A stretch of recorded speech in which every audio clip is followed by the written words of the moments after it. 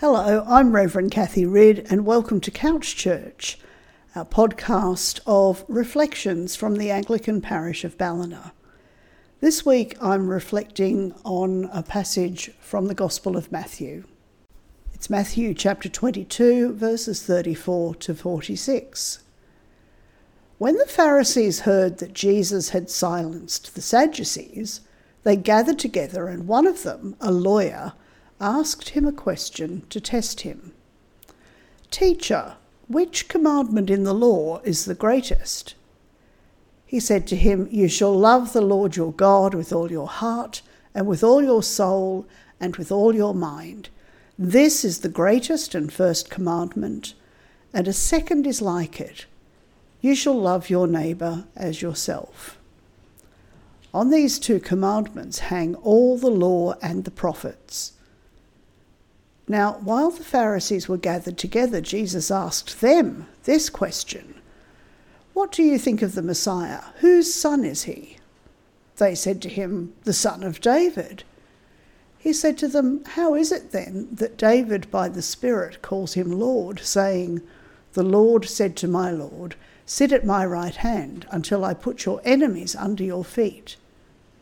If David thus calls him Lord, how can he be his son?" No one was able to give him an answer, nor from that day did anyone dare to ask him any more questions. Over the last few weeks, we've been hearing in the Gospel of Matthew about how Jesus was challenged multiple times in the temple by different religious leaders. We've just heard the last bit of this narrative when Jesus was confronted by the Pharisees. But actually, as we've heard over the last 3 weeks, they all had a go. Pharisees, Sadducees, the chief priests, everyone. They wanted to know who or what gave Jesus the authority to speak and act as he did. And they wanted to catch him out. Something I haven't talked about over the last few weeks is exactly when these confrontations in the temple happened. Actually, it was just a couple of days before Jesus was arrested, tortured, and executed. Because really what all those different religious leaders wanted to do was to shut Jesus up, to stop him. As I said, today our gospel reading tells us about the last of these confrontations in the temple. And today it's a reading that many of us know pretty well. At least the first part of it. I quote this gospel a lot in my preaching. Jesus says, "Love God and love your neighbour." Last week we heard how Jesus very carefully avoided the traps laid for him. But today the Pharisees were back for one last go. And they came with a lawyer. Not a lawyer as we would understand it, but an expert in the laws of God. And this expert said to Jesus, "Which commandment is the greatest?" Now, there are 631 different laws in the Jewish Bible, what we call the Old Testament. Which do you choose? Well, here's what Jesus said: "You shall love the Lord your God with all your heart and with all your soul and with all your mind. This is the greatest and first commandment. And a second is like it. You shall love your neighbour as yourself." Now, we might assume that this was a very radical answer because up till now Jesus' answers had been pretty radical.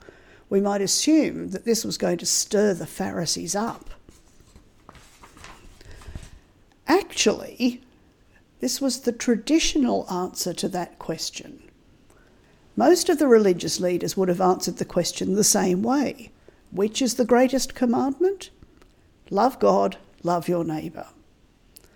So when Jesus came out with this really uncontroversial, unshocking answer, the Pharisees said absolutely nothing.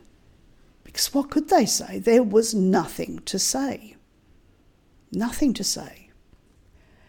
And this kind of leads me to an issue I've had this past week. I've been feeling like there was nothing to say about this gospel passage, or at least nothing new.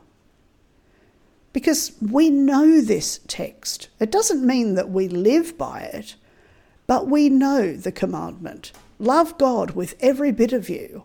And by the way, that's exactly the same as loving your neighbour. And if you've been knocking around in church for a while, you also know who your neighbour is. You know, the parable of the Good Samaritan reminds us that our neighbour isn't just the person who is like us. Our neighbour is the person who is different, maybe even our enemy. Everyone is our neighbour. We know it. We've heard it before. So what can I say that's new and different? Well, I trawled through books, I crawled around on the internet to see if I could find something that would inspire me. And eventually I came across a sermon that helped. It didn't have anything new to say about loving God and loving our neighbour, but it did say something that clicked in my brain. This sermon I found talked about how the belief in Jesus' time was that people couldn't approach God directly. Everything was done through the priests. You had to go to the priests to make your sacrifices to get right with God. You couldn't have a relationship with God except through the priests. But of course, Jesus changed everything. You don't need a priest to allow you to approach God if you can sit at God's feet and listen to him tell a parable. You don't need a priest to get right with God if you can walk up to him and ask for healing and forgiveness. God was right there in the person of Jesus. We don't need a priest to connect with God because Jesus enables us to go straight to God. This got me thinking because on the day that I preached this sermon, Sunday the 29th of October, it was the day we were celebrating that Reverend Mandy Larkin had just been ordained as a priest. So really, I suppose it's as good a day as any to ask, why do we need priests? In the Anglican Church, our priests are not here to stand between you and God. Our priests are not substitutes for God. You might be excused for thinking that that's what we believe about ourselves. I mean, we're called reverend, which means someone who is to be revered. When we get a title that means revere me, it's not surprising that people either start looking at us for signs of hypocrisy or they assume we do have a direct line to God that they don't have. And yes, we priests can be hypocritical at times. And no, we don't have a direct line to God that you can't have. So why do you need us? And please believe me, I'm not trying to do us out of a job. Reverend Mandy and I have a purpose and a calling here in the parish of Ballina. But let's remind ourselves of what actually a priest is called to do. On Saturday, the 28th of October, as Mandy was ordained priest, we were reminded in that service of what priests are here to do. Priests are here to proclaim the good news, declare the forgiveness of sins, and watch over and care for the people committed to our charge. It's really that simple. We're not here because we have some special hotline to God that's not available to you. But we have been set aside to serve God in a particular way, to tell of the good news of Jesus, to assure you that you are forgiven, and to care for you in your walk with God. Well, all of this has taken me a very long way from our gospel text of love God and love your neighbour, hasn't it? So, to come back to that now, one of the things we, your priests, are called to do is to watch over and care for you. And that includes teaching you and supporting you in your faith journey. And so today, I'm here to teach you, to remind you that as people of faith, we are required to do two things: love God and love everyone. Right now it feels like there's not much love around.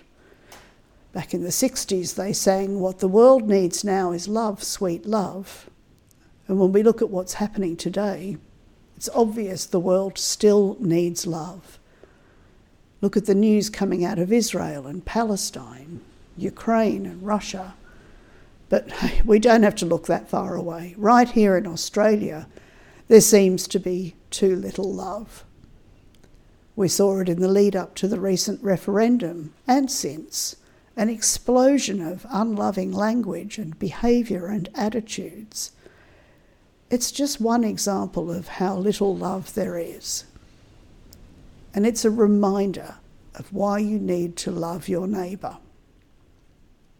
Your neighbour is not just the person who agrees with you, who is like you.